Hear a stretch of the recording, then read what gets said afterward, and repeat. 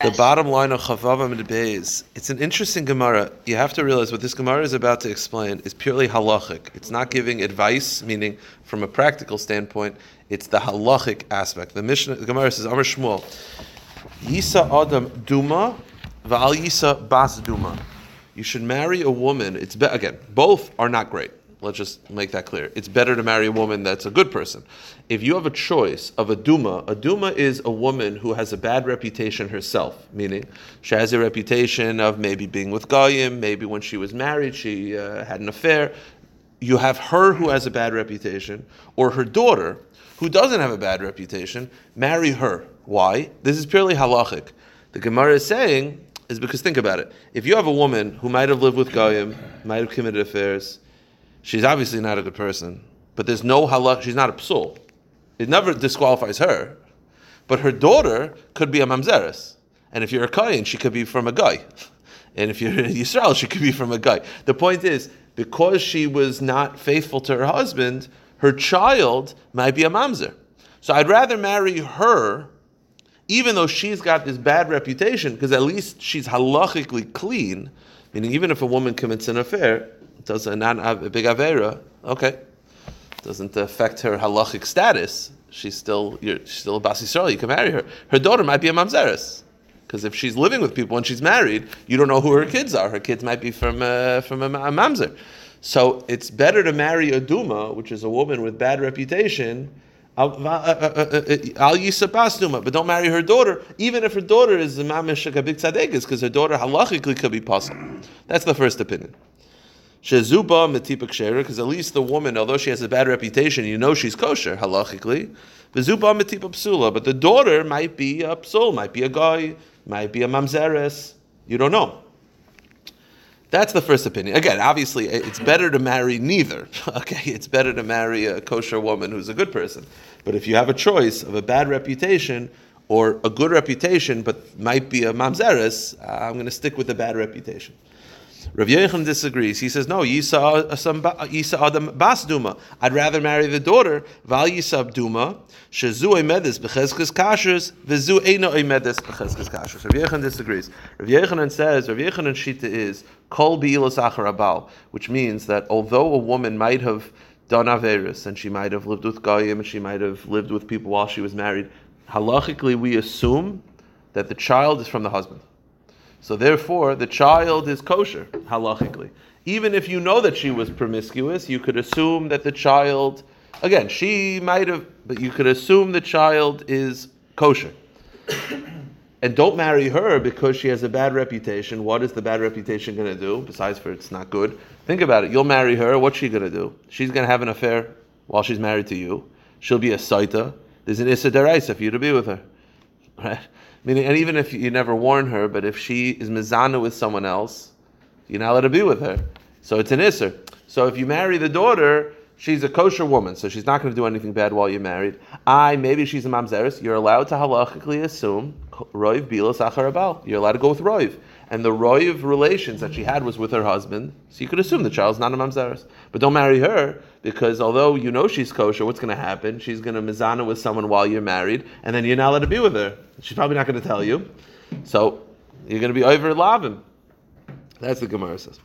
Because that's the Yisod, Rav Yochanan holds roiv bilas achar abal. So Rav Yochanan is saying is marry the daughter, don't marry the mother. The Brisa clearly states you should marry the mother, not the daughter. So how could Rav Yochanan disagree? Now, this lashon of the Brisa is a little funny. It says noise is lichachila. It says you should lichachila marry the mother. So says Rav Yochanan, Amar le, you're asking me a kasha from this Brisa. Let me ask you a question. Is this Brisa such a good Brisa? It says noise lichachila. Would anybody tell you that this woman is lichachila a good option? Nobody thinks it's a good option. This is a question of which is the best of the worst. No one would actually think that either of this is a good option. So the Gemara says, so Rav Yochanan says, this Brisa is flawed as it is. V'tizbra, nois lichachila. You're going to go with this Brisa and you're going to ask a kasha me, but the Brisa says you should marry the mother lichachila, but the lichachila no one would tell you to marry. Elamai, you have to change the lashon. Im nasa, you have to change it from noise instead of noise lichachila to im nasa. If you married, it's fine. So once you're changing the brisa anyway, so Tani Bas Duma, so change it to the daughter. Once you're willing to change the brisa, change the brisa. So you see that it's a machlokes. If you have a woman who's committing adultery, do you assume that the child is a mamzer, or do you assume the child is still from the husband? So it's a machlokes, Rabbi Yochanan and Shmuel. So v'hilchasa, what's the halacha? Yisa adam bas duma, you should marry the daughter. Val yisa duma, don't marry the mother, meaning marry the daughter, because although the mother might have committed adultery, whatever, you could assume the child is not a mamzeres, is from the father, is from the husband. The Tani Rav Tachlif, Bar Marava, Kamid Ravavo, Isha Mizana Benek Sherim. Even if a woman commits adultery, the children are kosher. Roiv Milos Achar Abal, because you could assume it's roiv. Roiv goes from the husband. The only way, according to this, it would be a mamzer. The only way you could have a mamzer, according to this opinion, is if you know that she did not live with the husband at that time. I just want to make it clear. You could still have a mamzer according to this. The case is, the way you have a mamzer is either one of two ways. Either roiv relations was with this guy and not the husband, or if she wasn't with the husband at all, right? The husband's overseas, and then 9 months later she's pregnant. Okay, that's a mamzer. But if you're not sure, you can go with roiv, and roiv goes from the husband. Okay. Now here's the kasha. Boy Rav Amram, what if she's mamish mizana, like really parutz? So you don't even have roiv anymore. So then, what's the halacha? So the Gemara said, well, what's the kasha? So it seems like this. Even if it's roiv, well, let me do this without being weird. Let's say she was mizana with the other guy 10 times a month, and she was mizana with her husband, lived with her husband twice. So you'll say, well, okay, go statistically, But you deal with pregnancy. Knows that? No, let's say that she tells the bezdin, or the bezdin, if they find out somehow. So you're going to say, well, okay, so mamzer, right? Kid's a mamzer because you go with roiv. But it's not really a roiv. You're trying to figure out pregnancy. So what if there's a machlekes in the Gemara? What is the most likely time for a woman to become pregnant? Because I'll tell you why. If let's say there's 2 days a month that the doctors say these are the days that she's ovulating, she'll become pregnant these days, then the husband just has to make sure that she's mizana during those 2 days. The other doesn't really matter. So the question is basically like this: is there a time where the husband, we know medically that she'll probably become pregnant, because then the husband, if he knows that information and he knows definitively when it is, then he could just make sure she's not mizana those days of the month. And then the other days don't matter regarding the statistics of is the kid a mamzer. So it seems to be a machlokes. When is the time where a woman really become pregnant? Either it's around the time where she's ovulating, in which case you're not going to really know because it's not like you don't have a calendar. What are you supposed to do? Or the other opinion of the Gemara is when she goes to the mikveh. The day after she goes to the mikveh, that's the time. So if that's the case, then you could argue, I don't care that she's mizana much more times, she's committing adultery much more times against the husband, but as long as he knows when, then maybe he could guard and make sure those 2 days you stay at home. In which case, the children are not mamzer. That's the Gemara's kasha. So the Gemara says, there's an opinion in Gemara Nida that she's most likely, the one opinion is she's most likely to give birth samach levesta right before having her period. So if that's the case, to become pregnant. So then if that's the case, because the husband doesn't know that, there's no way for him to stop her. He doesn't know when that's going to be. And it changes from month to month for some women, and he's not. We don't assume that a guy has a calendar to akadekach. So if that's the case, then there's no shaila. Loi tibaylach is not a shaila. The kids are mamzerim. Why? Think about it. The majority of the times this month, she lived with a guy, not her husband, and she's married. That makes a mamzer. You're going to say, well, he'll make sure that the time where she's likely to conceive, he'll make sure that she's with him only. The problem is he doesn't know when that is. So if a woman will likely become pregnant right near having her vesta, having the period, then there's nothing for the husband to do because he doesn't know that, so he can't even stop her. And then you just go with statistics, and if the roiv is that she's living with another guy, then the kid's a mamzer. The whole shaila is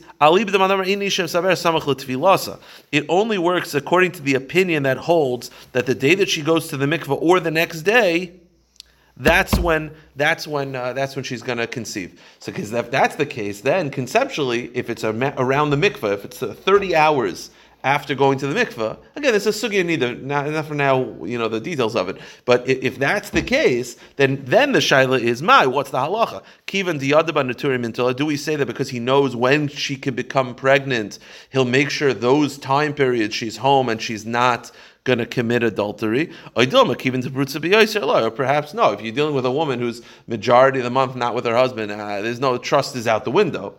Teku, we're not 100% sure. So in those cases, we would not know whether the kids are mamzerim or not. I guess you'd have to be machmer and only allow the kids to marry other mamzerim. And that's not really machmer. I actually have no idea. Because then they could be. You know what? Ilyo Navi.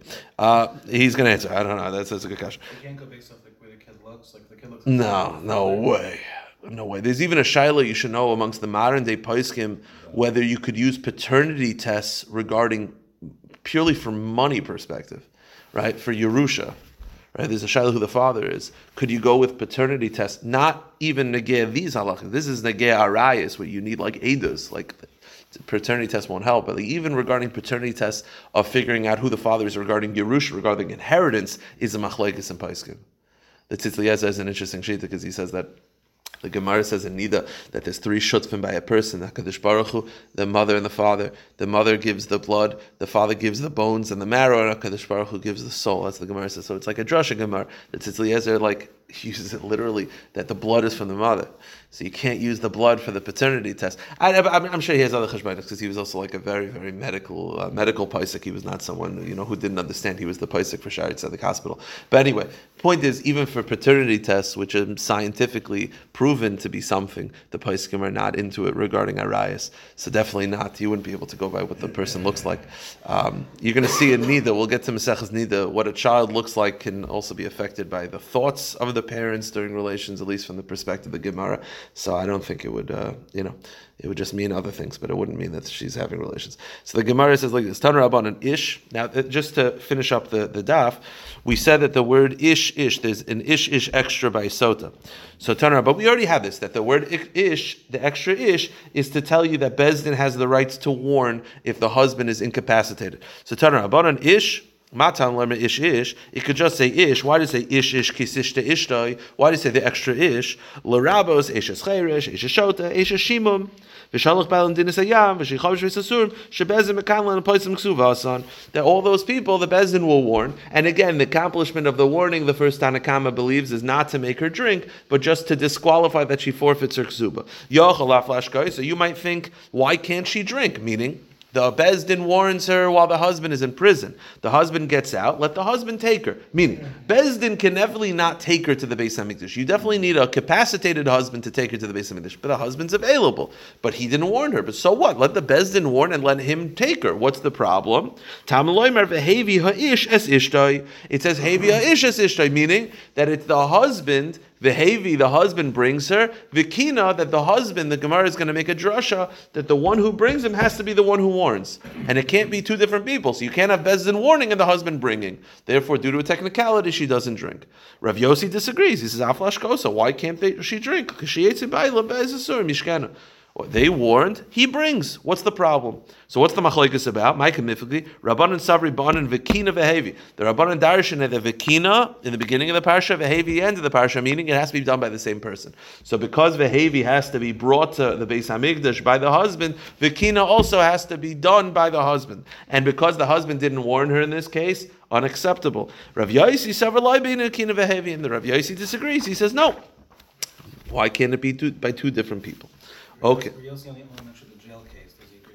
So the other cases, they would have to get healthy. His one is, it's the jail case is more obvious because then he just literally leaves prison. You would need the guy who became a shota to get healed, or you need the eye guy all of them, they would have to be healed. But yes, conceptually he would be okay. The other ones, it's just very unlikely. Now, Tan Rabbanan, Ashetishta Isha Tachas Isha, we had this 3 days ago, that the Gemara said, it says Isha Tachas Isha, the woman went astray from her husband, woman to husband. The Gemara said, "Lahakish ish leisha v'ishal ish," to make a hekish that the halachas, the husband and wife have to have similar halachas. Now, 3 days ago was I think of Shabbos.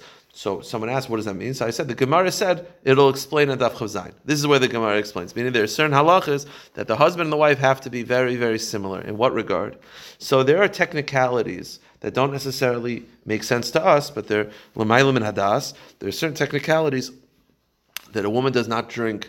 I'll give you an example. If she can't speak, she could be fully sound, but if she's mute, she can't be a sota. Why? Because the pasuk says, Amra ha'isha amen, amen. She has to be able to say amen. She can't say amen, out.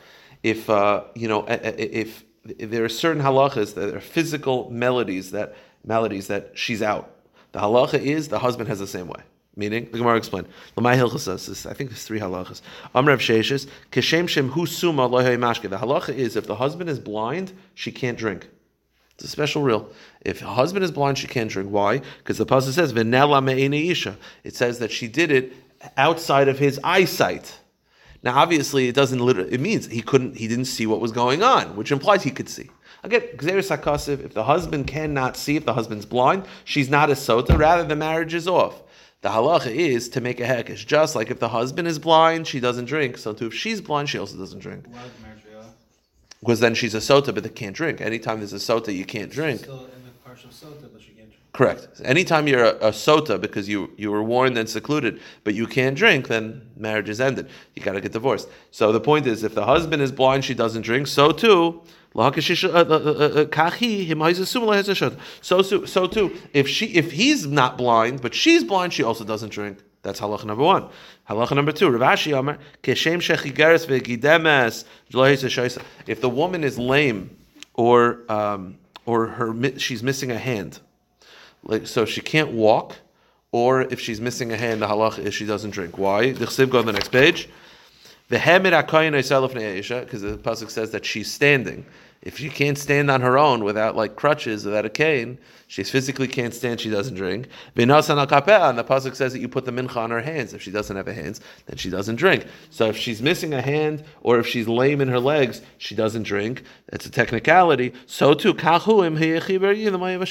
too if the husband, let's say she has hands, but if the husband's missing a hand, she doesn't drink. Or if she's fine, her legs are fine, but if his legs are not fine, she also doesn't drink. And the last one is Mar Bar Avashi Omer Keshem Sheilemes Lehoisa Shaisa. Just like if the woman is mute, she can't drink because Dichsiv Amra Isha Amen Amen, because the pasuk says that the woman has to be able to answer Amen. So too, if he can't speak, she also doesn't drink. Like not in if she once had a hand, she's still good. Oh no, I would assume that it's all totally on at the time, as I would assume. Correct. I would assume. So that was the end of the 4th parak, and now we're moving on to the 5th parak. This is a long Mishnah. We'll do the Mishnah today, and then we'll stop. Mishnah says like this: Kashem Shamai. This is a very interesting concept. She drinks the water, and if she commits adultery, she dies. But what a lot of people don't know is that if the guy who committed, is she explode or she just dies? She just dies. Like her stomach just gets swollen, and her thighs like distend. Like she doesn't like. It's not like like it's not like a cartoon where. But she dies. It's a grotesque death. But what a lot of people don't know is that if she dies, the adulterer, wherever he is, also dies. He also has the stomach. Like he could just be eating a meal with his family, and then at the exact same time he'll just like a movie. Same problem. Kishem shamayim bait kenoisa, just like the waters test her, and if she's guilty, she dies. Kachamayim bait kenoisa, so to the waters also kill him, even though he didn't drink and he's not in the basement, still kills him. Shenemar ubo, the extra vav. It says ubo amayim, and the waters come. The extra vav is to include someone else, to include the adulterer. Kishem shasur labal kachasur laboil. We also had this many times, that just like she's usher to her husband, she's also usher to the adulterer. Meaning, if let's say a woman commits adultery, she's never allowed to marry that guy. Halachically, she's never allowed to marry. That's the halach. What's the source? Because there's v'nitma, the extra vav. Nitma means she's usher to her husband, the extra vav is she's usher to the adulterer. Shenemar nitma v'nitma. That's Rav Akiva's opinion. Rav Akiva's darshaning from the vav. Rav Yeshua says no. Rav Yeshua says, Kacha Yedar Zechariah ben HaKotzev. This is, there was the same opinion of Zechariah ben HaKotzev, but Rabbi says, no, it's not from the extra vav, it's from the extra word. It says V'nitma twice. So everyone agrees to the same opinion that the husband and the adulterer are aser. The question is it from the extra word or from the extra vav? And the Gemara will elaborate. Now, Boy Bayoim Darish Rabbi Kiva. I'll explain what the Mefarshim. It's not for now. It's a whole Maisa. My father's. I'm sure if he likes the story, we've definitely talked about the story in the past. It's a sugi in the third parak of Brachas that there was Rav Elazar, that Rav Gamliel was the Nasi, and he was very harsh. He was from Beis Shammai, and he was removed from his post because he had a machlokes with Rav Yeshua, and they appointed Rav Elazar ben Azariah. That was when he became gray. I'm like Shivim Shan, I'm like 70 years old. He was actually 18 at the time. Basically, Rav Gamliel was removed from his post, but then they had Rachmanis, they wanted to reinstate him. The problem is, you have Rav Gamliel and Rav Yeshua, Rav Eliezer ben Azariah, you can't have two Nesiim.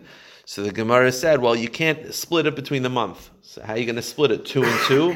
It's not fair. Rav Gamliel's been the Nasi for like 50 years. His family's from the Nasi. You just replaced Rav Eliezer ben Azariah last week. It shouldn't be 2 and 2. So it was 3 and 1.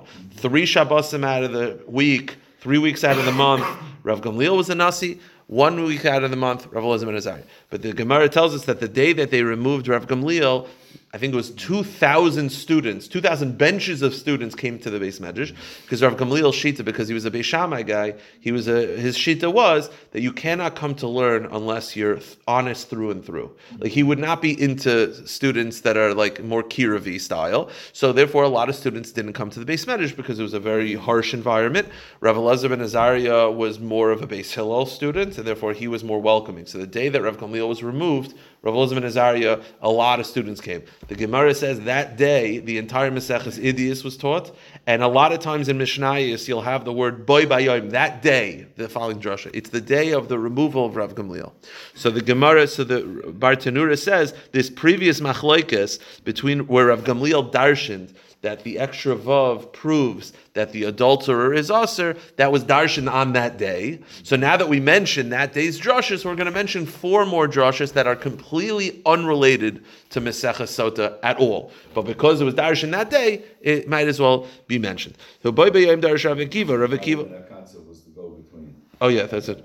So Boy B'Yom Darish Rav Akiva. So Rav Akiva made the following drasha. Now, here's the halacha. I don't want to get too much in the weeds on this, but the halacha is that when something is tameh and it touches something, it always goes down a step, right? The dead body is an aviyavos hatoma. You touch it, you're an avatoma. You touch a piece of bread, that bread is a rishon. That bread touches something else. Sheni, shlishi, revi. That's how it goes.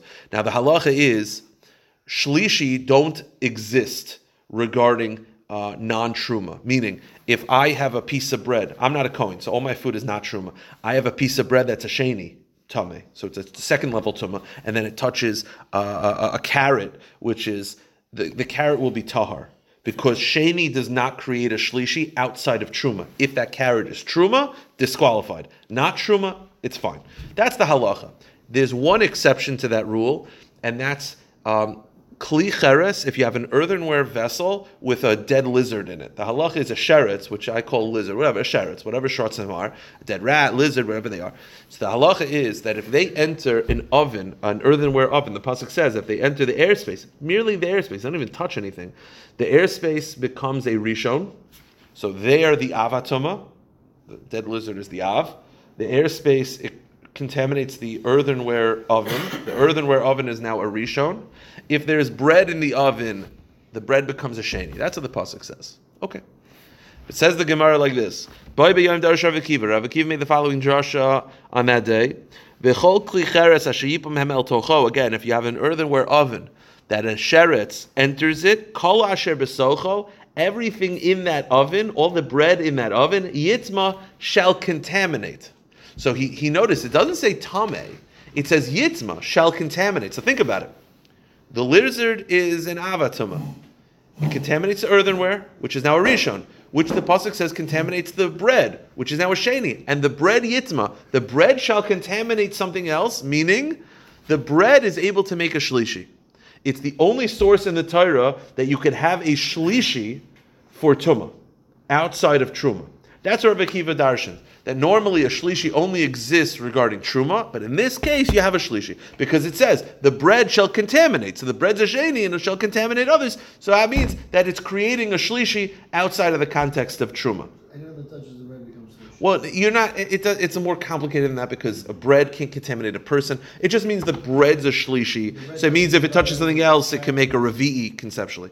But yeah, but just means the bread's a shlishi. That was Rav Akiva's drasha because it doesn't say tameh. It doesn't say the bread is contaminated. It says yitma shall contaminate others. So if the bread's a sheni, you'll be able to spread it to become a shlishi. The bread's a sheni, so the thing would touch would be a shlishi. Correct. So the bread touches a carrot. The carrot's a shlishi. Now the reason why that was for kachim you can make a revi'i. But yes, most cases the shlishi stops. Now the Mishnah says, so that's a source that you could have limit al kikar sheni that teaches you that if you have a loaf of bread that's a sheni, shemitam is a shlishi, it creates a shlishi. This is the source of a shlishi being tameh. Now this was a revolutionary concept because there had not been any source up to this drasha of creating a shlishi. Even, by the way, even the concept that you could have a shlishi for truma was not a pasuk, it's a kal v'chomer. This is a clear pasuk of a shlishi. That was Rav Akiva's drasha. So says the Gemara, says the Mishnah, Amar Rav Yeshua. Rav Yeshua said, Rav Yeshua was Rav Akiva's Rabbi. He said to Rav Akiva, Mi Yegola offer meinecha Rav Yochanan ben Zakkai. I wish Rav Yochanan ben Zakkai was alive to see this. Why? Shayi Rav Yochanan, Shayisa Oimer Asid Darachel Tarki Kershlishi, Shein Lei Mikra Minatar Shutame, Halei Rav Akiva Talmidecha Mevi Lei Mikra Minatar Shutame, Shemachal Shayi Yitma. Rav Yochanan ben Zakkai was worried. He would say that there's going to be a day where the Jewish people will be so not involved in Tumah, they won't care about Tumah, that a Shlishi they'll eat for Truma. Meaning Rav Yochanan ben Zakkai was afraid that even for Truma, which everyone agrees is a Shlishi, no one will keep at some point because there's no source in the Torah. It's a Kal v'chomer. And he was like, there's going to be a day where Jews won't even care about Kal v'chomers. And Rav Yeshua said, I wish he was alive now to see that not only are we makbid on Shlishi, but we actually have a pasuk for it outside of Truma. So I wish Rav Yochanan ben Zakkai was alive to see this. Okay, that's the first halacha. That was the first drasha Rav Akiva. Another one. Boi b'yom darash Rav Akiva. Rav Akiva made another drasha. Now this is a very, very famous teaching of Rav Akiva. It's Megeiah Mesechah Shabbos, and that is there's a concept called Tchum Shabbos, which means you're not allowed to travel outside of the city 2,000 amas. You're not allowed to walk outside of the city limits 2,000 amas. It's about 2,000 amas, about 3,000 feet, a half a mile. You're not allowed to walk a half a mile outside of the city limits. Again, in New York, it's not a gay because the city limits continue all the way to like Muncie. But when you're in New Hampshire, we were in New Hampshire, there's a Bezdin in Lakewood that they're experts in Tchum, and when we go to New Hampshire, there's a sign up that literally shows a red circle of you shall not walk here on Shabbos because there's 100 houses, so that's the city, and you can't go a half a mile past that. So that's called Tchum. Now, yeah. What's the reason why? No, so it's either. Well, I mean, the reason would be like any other thing of Shabbos, but it could be that you should Shabbos. I mean, the simple reason I saw, I think, from the Shla is that Shabbos you're supposed to be happy with where you have everything you need here. You don't need to travel. You don't need to go anywhere. But also it's exerting yourself. Now, the question is it rabbinic or is it biblical? Rav Akiva darshan that it's biblical. Rav Akiva felt that it's biblically forbidden to do this, even though it's not one of the 39 malachos. What's the source? This pasuk. The pasuk says like this: the halacha is that the Jewish people had to give cities to the Leviim because they didn't have their own inheritance in Israel. So every shevet had to give certain cities to the Levium. Now, outside, the pasuk says there's two psukim regarding giving the cities to the Levium. One pasuk says you should give the city, and then outside of the city you should give them 1,000 amas. And then another pasuk says you should give them 2,000 amas. So how do you reconcile? Is it 1,000 or is it 2,000? So it says Rav Akiva, you should give outside of the city for the Levium 2,000 amas. That's one pasuk. Mikra acharam, the pasuk says Mikir ivachutz elef amasav. If you should give them 1,000, so is it 1,000 or is it 2,000? What should you give the Leviim? So it says Rav Akiva, Yesh lemer elef ama shekvar nemer alpayim ama. It can't be one because it's two. Yesh lemer alpayim ama shekvar nemer elef, and it can't be two because it's one. So what's the explanation? So it says Rav Akiva, elef ama migrish. You know what it means? You give the Leviim 1,000 amas. That's their. In addition to giving them a city, you have to give them 1,000 amas to work with outside. So what's the significance of 2,000 amas? The significance of 2,000 amas is not regarding the Levium cities at all. It's telling you the laws of Shabbos. You should know as an aside, When it comes to Shabbos, there's a 2,000 amas city limit. So it's not regarding the Levium. This is the source of Tchum Shabbos. Al Payim Ama Tchum Shabbos. That's Rav Akiva's opinion, because Rav Akiva's opinion is that Tchum Shabbos is biblical. However, many Tanoim feel that Tchum Shabbos is only rabbinic. So what do? How do they explain the pasuk? So they explain the pasuk very simply. The 2,000 amas is not regarding Shabbos; it's regarding the city limits giving to Levium. So wait a minute: is it 1,000 amas? Or is it 2,000 amas? So the answer is as follows: Elef ama migrish. You have to give them 1,000 amas of open space. Ve'alpayim amas sadis ukramim, and 2,000 amas of fields and vineyards. Meaning, you have to give them 2,000 amas outside of the city that has trees. The problem is, if you just give them a forest outside of the city, they're not going to have any place to graze their animals. So it's 1,000 amas of open air space and 2,000 amas of it could be vineyards and trees. And some Shabbos is Dervana? Yes. So that's how they explain it. That was the second drasha of Rav Akiva. Third opinion of Rav Akiva, Moshe Rabbeinu sang Shira, and they said to say Leimar. Meaning, what does that mean, Leimar? What does it say? What does it mean? They spoke to say Leimar. What does Leimar teach you? You know what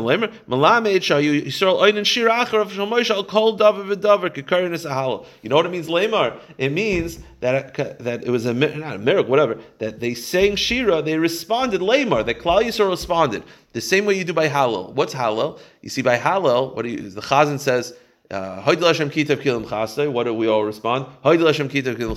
He says, meaning we pick one line and we repeat it. We just repeat it. We happen to add other lines, but technically answering Hallel is just you repeat the same thing. So says the Gemara, the first of Rav Akiva's opinion was that when Moshe Rabbeinu said Shira, this is how it was.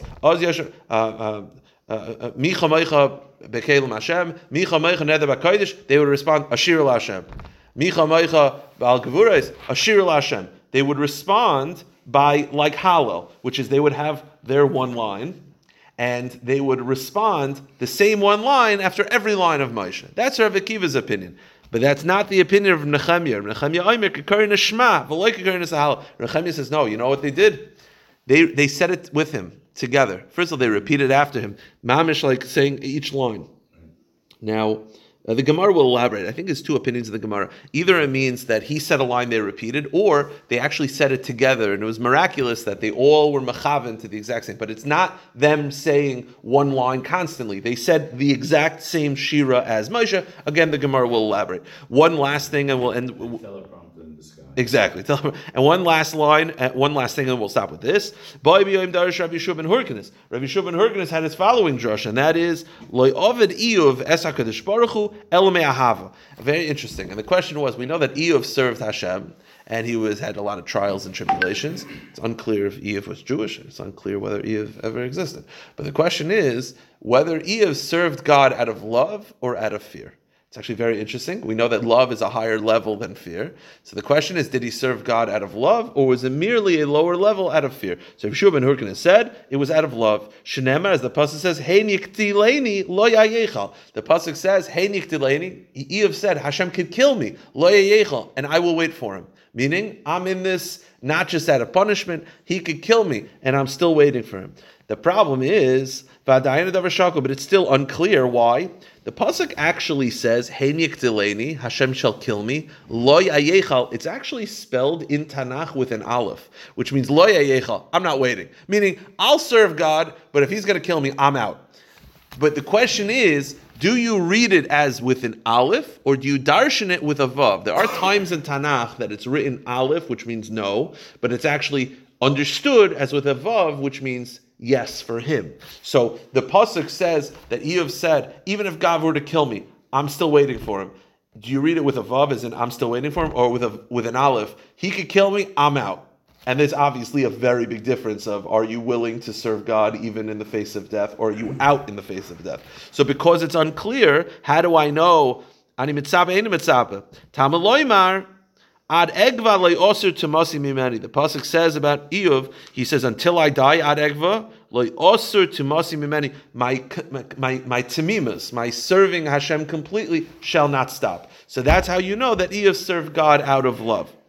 Rav Yeshua said upon hearing this, I wish Rav Mizaka was here, not because he would agree, but because he would love to hear a dissenting view, because that's not what Rav Mizaka held.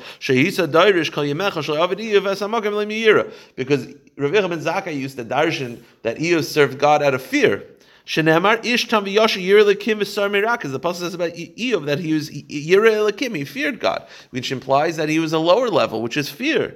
And Rav Yeshua ben Hurkanis, who is a Talmud of a Talmud, who's a Talmud of Rav Akiva, who's a Talmud of Rav Mitzaka. So he's darshaning that it's out of love. So I wish Rav Mitzaka was here, because he would be able to have this. They would have it out about whether Eov served out of fear or out of love. I will stop here. Pick it up tomorrow, B'ez Hashem.